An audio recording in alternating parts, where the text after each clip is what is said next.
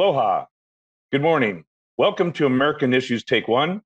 I'm Tim Apicella, your host, and today's title is Out of Control Immigration, Title 42 Expires. So today, Title 42 expires. What does that mean for the country? What is Title 42? Title 42 was a law that basically temporarily banned any immigrant from coming to the United States that was seeking legal asylum, and they were prevented from doing so. That law expires today.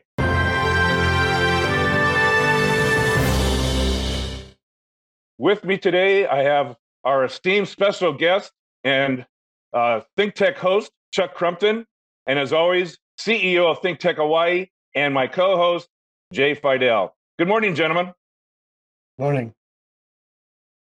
Chuck, to you, we're going to have the government estimates, Homeland Security estimates that 150,000 migrants may cross the border in the next few days as a result of Title 42 expiration. That's the size of a small city in the United States. How's the United States government going to handle this? How's the Biden administration, how's Homeland Security going to address this issue? That's a great question. One of the reasons it's a great question is because we've had essentially no substantive immigration reform since 1986.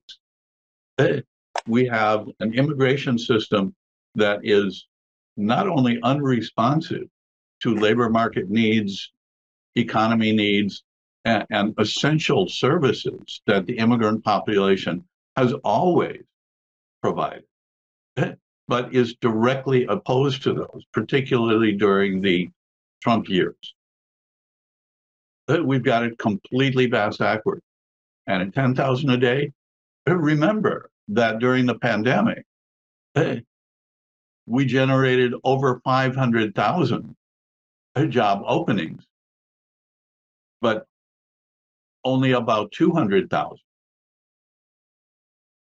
job filling. We're short. We could take that 150 and another 150 if we had set up a correctly tailored and customized immigration system that was engineered to understand, adapt to, and meet labor market supply needs. That's a good point, because, I recall the 1987 immigration reform under the Reagan administration. And what I recall most about it was that there was a blanket amnesty for those who were, at that time, in the country without documentation. But also, I remember there were stiff penalties for employers if they hired those without proper documentation and didn't have the authorization to work in the United States. So it seems to me that the immigration failed primarily because there was lack of oversight on the employer side of the equation. Well, you can say that, but why would government, with all of its resources, put all of the load on determining immigration status, documentation, and legal status for every immigrant in the country that seeks work? Or at least on the employer that's supposed to verify it before they're employed. Well, the answer is because the government doesn't know who's here. The government has never known who's here. Here we have Silicon Valley. We have all the tech companies around the country that, make tons and oodles of money, who could create data systems for the benefit of the government, so the government would know who's entering and who's leaving. How hard is that? That is so easy, but we have never done it, and we don't know now. Why do you think that is, Jay?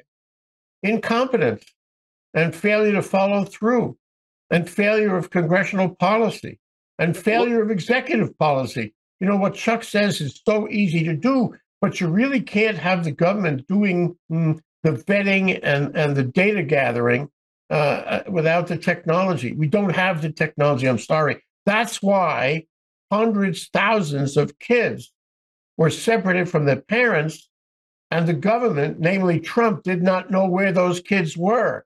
They never kept records. They did not have a data system. Well, let me suggest an alternative idea to this, and that is maybe it's done on purpose. Maybe employers like hiring those that aren't legally allowed to work and they could pay them less and treat them poorly. Maybe they don't want to track because they get away with it. And the employers that in these certain fields like agriculture, they have their PACs, their political action campaigns. And it seems to me that since 1987, they've won the day as far as making sure that no one knows who's entering the country and or working for them. Your thoughts? Well, they would benefit. Those companies would benefit if there was a national employment connection system. We don't know how to get there. The government doesn't know how to. They have a system. It's called E-Verify. Yeah, the system's in place. Can I say? Yeah. Oh, sure. Yeah. Thank you. Yeah. Yes, you can. You may, and you did. Okay, so let me go to you with the same question. We got a wave of migrants coming into the country. In the next couple of days, there's estimations of 150,000. There's a projection of 10,000 per day thereafter. If you're the Biden administration, what do you do? Well, you know, it's very, very interesting, and my head is swimming with it. So, ostensibly, you take 1,500 regular military army people, presumably with guns and maybe bayonets too. You know, bayonets. I think I know where this is going. No, bayonets were actually in use in the South, you know, during the stress times around the killing of Martin Luther King. You know, they actually fixed bayonets.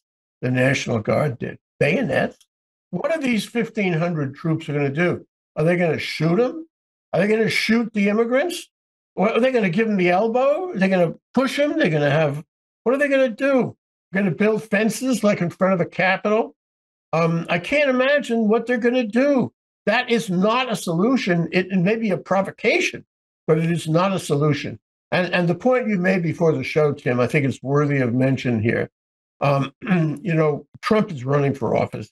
And if you believe, what's her name, Heather Cox Richardson, he has made the most outrageous comments to his base. His comments to his base now are worse than ever.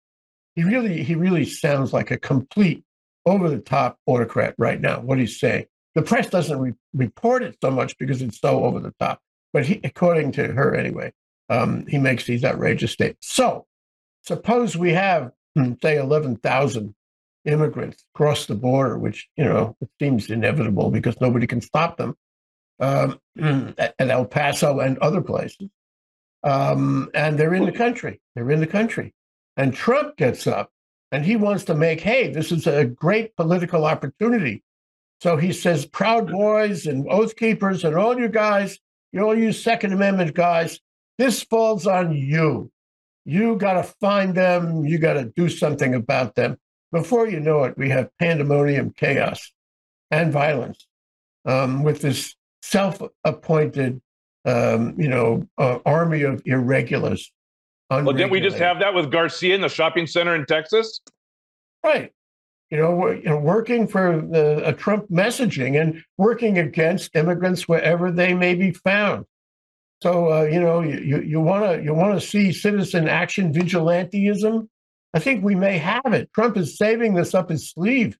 But if he, in a few days' time, makes some kind of bizarre statement about this, when there are tens of thousands of immigrants swarming over the South and the Southwest, what exactly is going to happen? What is his base going to do? It's pretty scary, even as a concept, much less a reality. So yeah. I don't think there's a solution yet.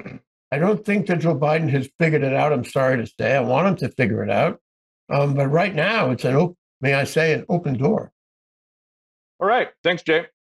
Chuck, back in 1980, Fidel Castro cleaned out all his jails, put them on various boats, and sent them to Florida, the Mariel boat lift.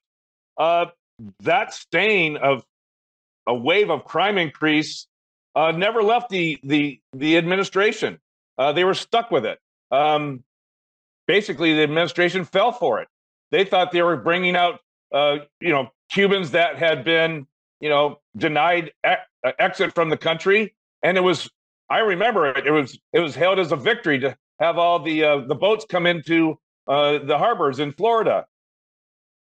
how is the GOP going to use this expiration of Title 42 against the Democrats and comparing it to something like the Mario boat lift of 1980? Or will they? Same way they use everything. Yeah, they're good at it. Three basic principles. One, you don't care whether what you say bears any relation to the truth or not.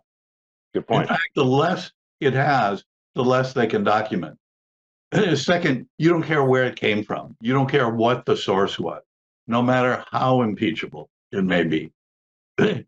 Not to refer to Trump by name. P.S. George Santos pleaded not guilty. He pleaded not guilty today or yesterday. And so, you know, what does that do with the truth? And he says he's not resigning from Congress. That is so bizarre and nutcakes. But that's kind of mindset you're talking about, Chuck.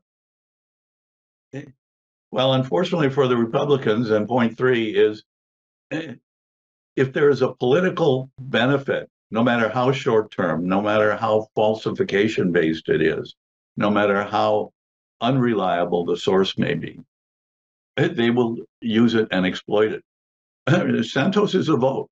They can't afford any vote. Right. Okay, well, let me go further down the rabbit hole on this issue.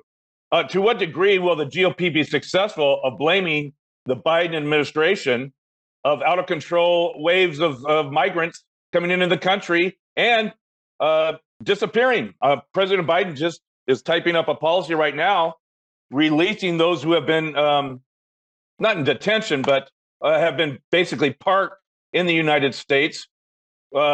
They've now been released with this no court date in sight and no tracking available. Basically, they're on the honor system. They're on a parole system to show up for a date which they haven't been informed of. I mean, this is nuts. How is that going to be used against the Democrats, or will it? This is going to be another Afghanistan. It's going to be a human rights problem, and a lot of people will suffer, including them and us. So, you know, what Joe Biden should be doing, I hope Joe, are you listening, Joe? He should be calling Google. He should be calling Larry Ellison. He should be developing a database system immediately. So sure, okay, if they have to come in, they have to, you know, swamp over the barricades, that's okay.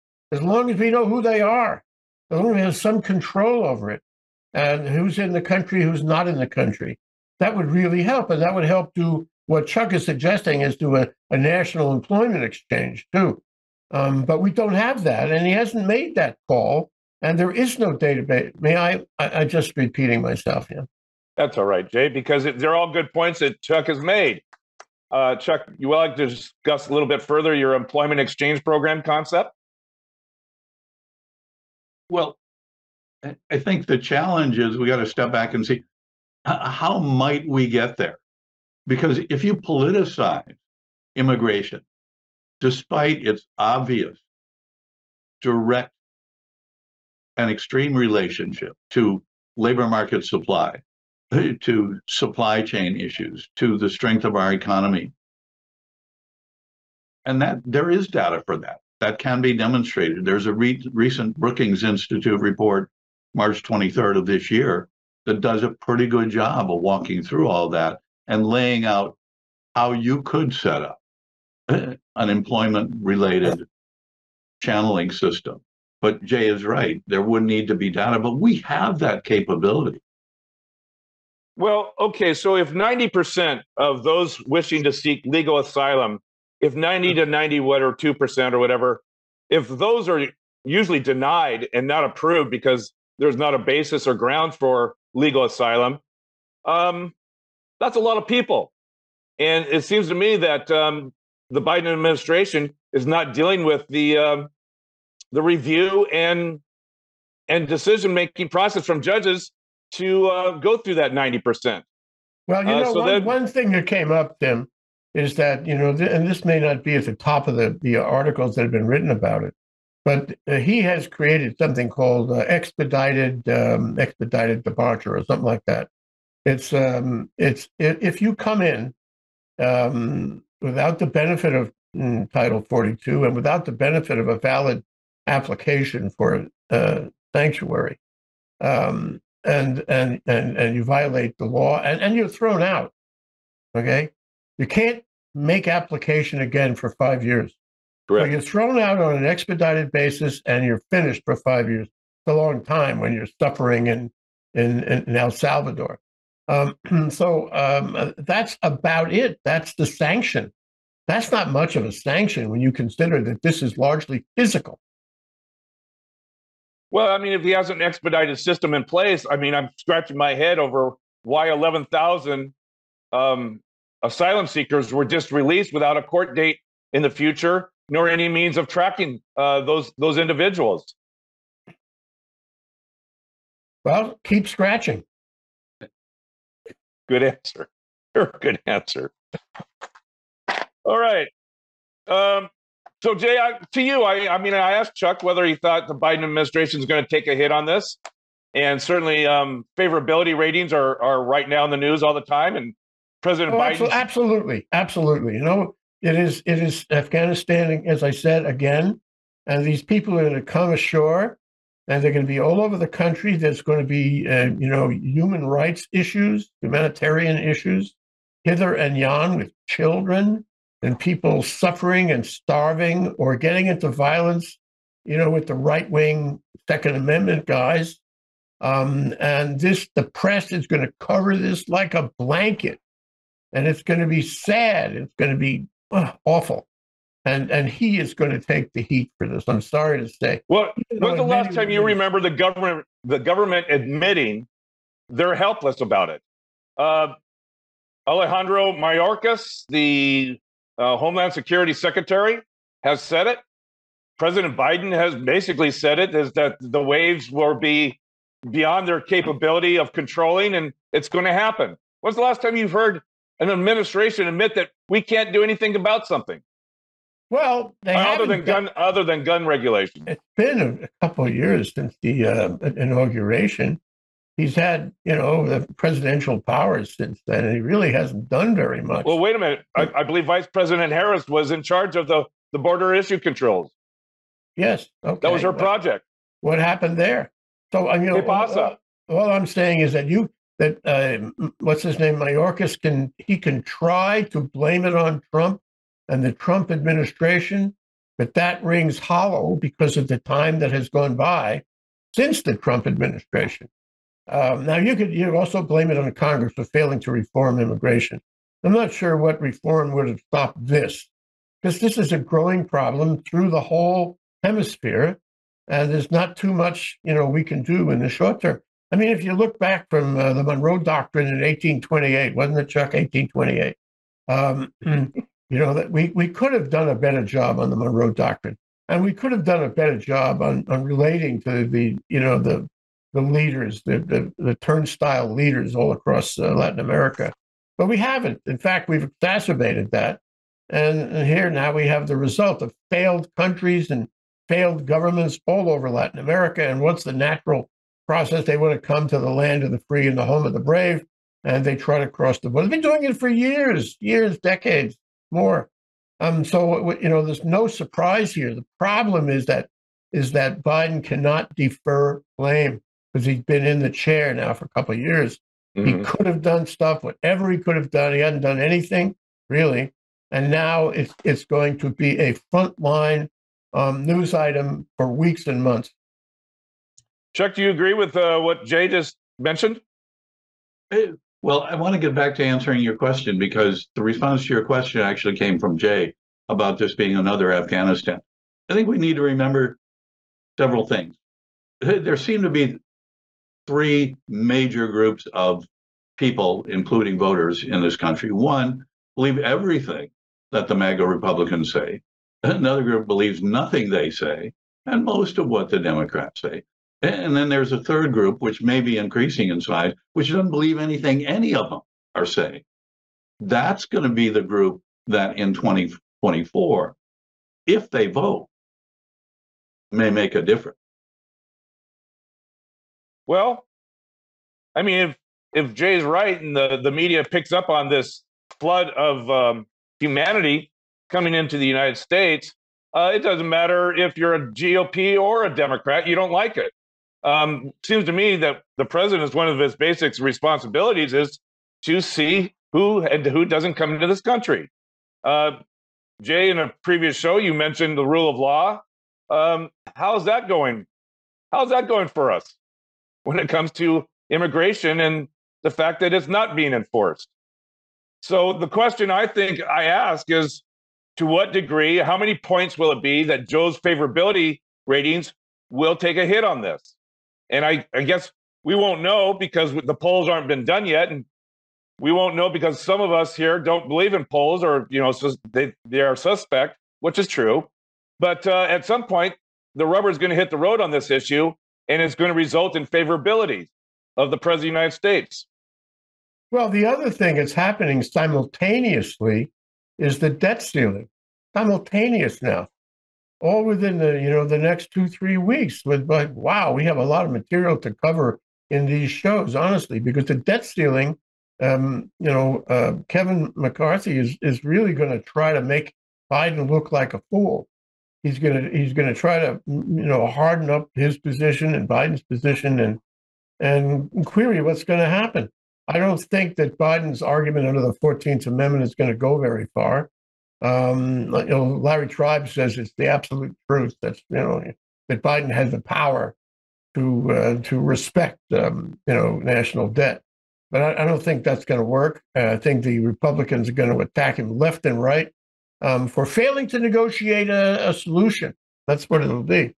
And Biden, for my money, Biden should stand fast, but I'm not sure that he will. And so we're going to have a really bad time over that. And McCarthy's only motivation, only purpose here is to make McCarthy wants to make Biden look bad. So that, on top of this affair at the border, you get a double whammy all in the next few weeks. When Joe Biden's favorability ratings are 40%, 41%, not so good. So I don't know if he's going in the right direction. We could all be surprised. Maybe somehow the Republicans will do something awful and lose traction, or Trump will do something awful and lose traction. But right now he's going in the wrong direction, and he's facing these two huge simultaneous challenges. Chuck, your viewpoint of the Biden administration at this point and where they're headed, either on this issue or the debt ceiling, it doesn't look good for them. But what's your thought process on that? Well, look, if they would go back to the reliably scientifically established data and information bases, they could start connecting these issues. They could demonstrate beyond dispute that the Republican policies have, for the last 40 plus years, been essentially destroying not only the economy, but anything approaching a democratic economy or political system in this country. They could show that in immigration. They can show that in housing. They can show that in policies on the economy and the debt ceiling. They're not using their best information sources, which are the ones that the Republicans really only have lying about as a countermeasure to, but they don't have refutational data for it. Mm-hmm. They're missing their window. So in that sense, I'm just wondering what Joe Biden's going to say when, after 5 days of constant media reporting and the visuals of people swamping the border checkpoints, what he's going to say. And I don't know if he tries to remind people that during the Trump administration, they were very, very close to immigration reform. You had the gang of, I don't remember, it was 4 or 6. You had Lindsey Graham, John McCain. You had a deal hammered out. And yet at the last minute, Miller persuades Trump to veto and kibosh the whole thing, which he did do. So I don't know if that's going to help or not. But if you're Joe Biden, what are you going to say? What are you going to say other than, I'm looking for data points? The Americans at this point don't care about data points when they're seeing the visuals of a tidal wave of humanity coming in. Well, but isn't it evident You can do several things with immigrants. You can attempt to establish a tracking and data system, which we've been doing for the last 37 years since the 86 reforms and even unsuccessfully, completely unsuccessful. It doesn't work. You can start connecting those dots to the places in the economy where the need is great, the unfilled labor market sector. Mm-hmm. And you can start turning that disaster into an opportunity. And you can lobby the people it's going to most benefit, the companies that can get that labor market supply at very inexpensive. Well, they may get them anyway, Chuck. They are getting them anyway. You know, the whole affair about you have to present, papers to get a job in any number of industries. And if you don't, the Immigration Service will come one afternoon and take all your people away. You know, when's the last time we heard of that kind of raid? It hasn't happened. It's been abandoned. And so, there's a serious problem. This raises the question, guys, of something that I guess it came up during the Trump administration, of a national, and before, for that matter, a national identity card. A national identity card. Some where you say you're a citizen, you're not a citizen, you're a permanent resident, whether you are, or you're a guy who got over the border. Period. I don't know if you want to call it unlawfully, but got over the border. And if you don't have a card at all, then it's presumed you are unlawful. But if everybody had a card, then there could be control here. Did the ACLU take issue to that? Oh, absolutely. And a lot of people would take issue because it's a huge invasion of privacy. But in the year 2023 and worse, 2024, where, things are upside down in this country, did I say that right? Upside down? And lies are truth and truth is lies, that sort of thing. Is that Brave New World or one of those books? The fact is, Animal Farm. I don't know. Animal Farm. We need to have systems that overcome these problems, and we don't have systems, and the problems are overcoming us. So we have to compromise on some of these long-standing issues about privacy and implied constitutional rights. I sound like Clarence Thomas right now, but I really think that we have to do some serious things in order to, get control. You title the show, "We've Lost Control of Immigration." No question about that. And the question is, what do we do to get back in control? Especially in a world where everybody wants to come in. What do we do? All right, Chuck, 2023, Jay raises an excellent point. It's 2023. It's not 1953. Do you think Americans would be willing to sacrifice some privacy issues, which we do every day on social media? Do you think they'd be willing to sacrifice a little privacy for a national ID card? Well, I still think the real point is how you're going to address and respond to immigration. If you're going to recognize its natural and critical connection to employment channeling and placement and monitoring, you can prove really good beneficial results for both immigration and the economy. And you can get the cooperation of those who are served by it, not only employers, but community. If you don't do that, we're stuck where we are. All right. I think I'm going to ask for to go around the short little table we have today and your final thoughts on the matter. Jay, with you. Well, oh my gosh, I wish Joe Biden had done better over the past couple of years and various things.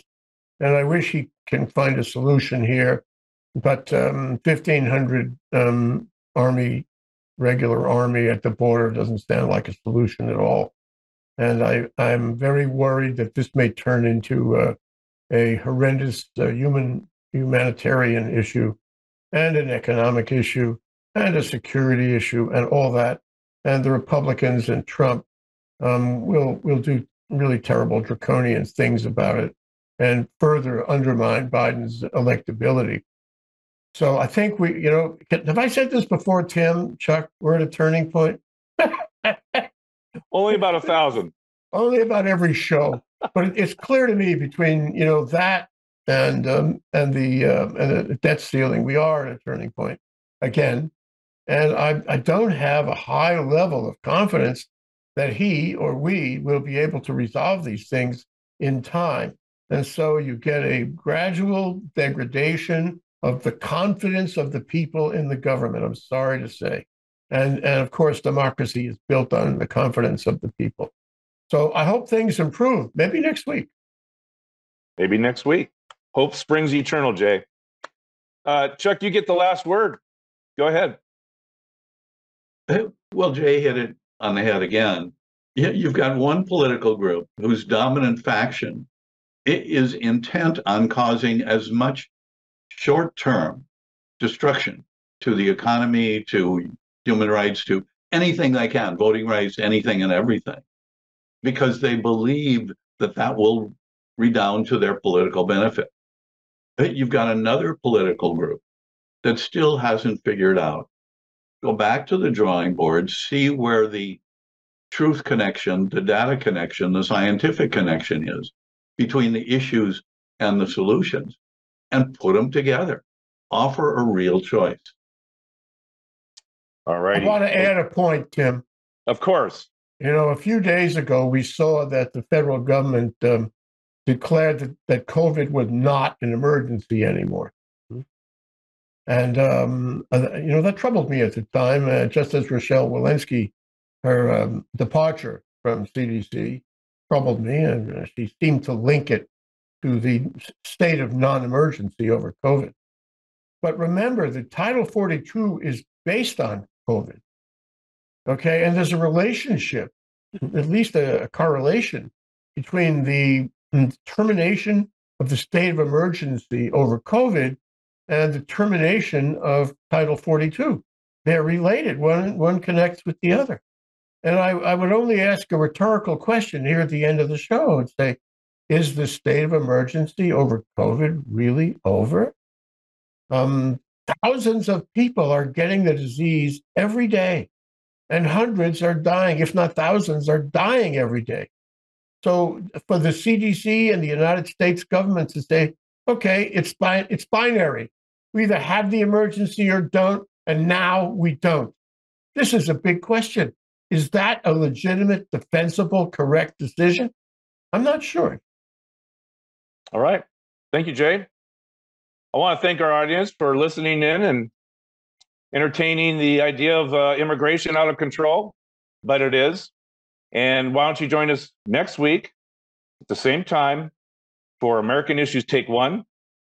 I'm Tim Apicella, your host, and I would like to thank very much our special esteemed guest, Chuck Crumpton, and my co-host, Jay Fidel. And until then, next week, aloha.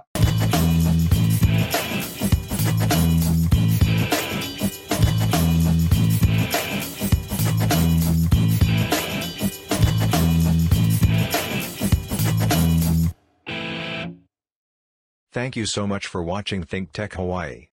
If you like what we do, please like us and click the subscribe button on YouTube and the follow button on Vimeo. You can also follow us on Facebook, Instagram, and LinkedIn, and donate to us at thinktechhawaii.com. Mahalo.